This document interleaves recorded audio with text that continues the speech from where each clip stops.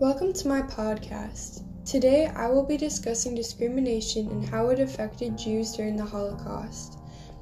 The Holocaust was the destruction of European Jews by the Nazis through an officially sanctioned, government-ordered, systematic plan of mass annihilation. As many as 6 million Jews died, almost two-thirds of the Jews of Europe.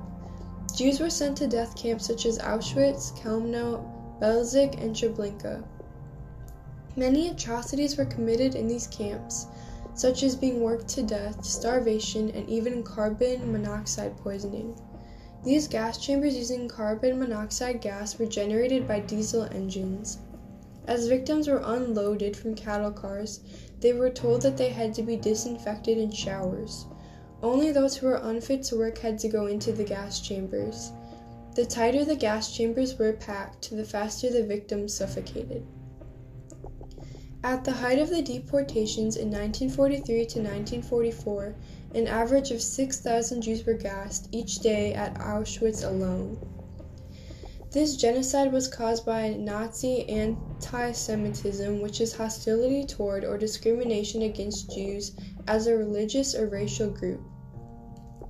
This, which culminated in the Holocaust, had a racist dimension in that it targeted Jews because of their supposed biological characteristics, even those who had themselves converted to other religions or whose parents were converts.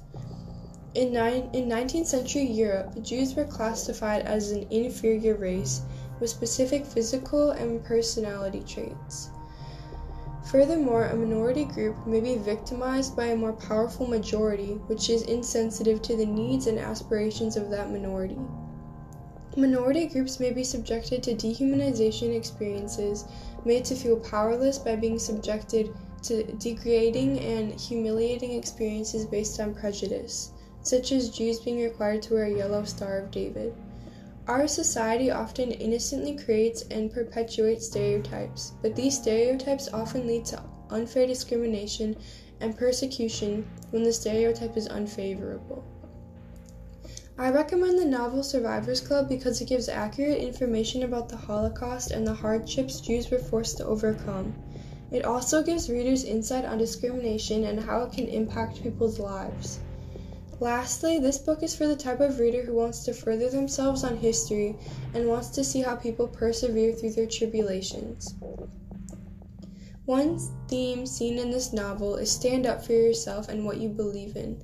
One central idea shown throughout the book is discrimination, although traumatizing, can make you strong-willed and determined. Read the enthralling story Survivors Club soon. You won't be able to put it down.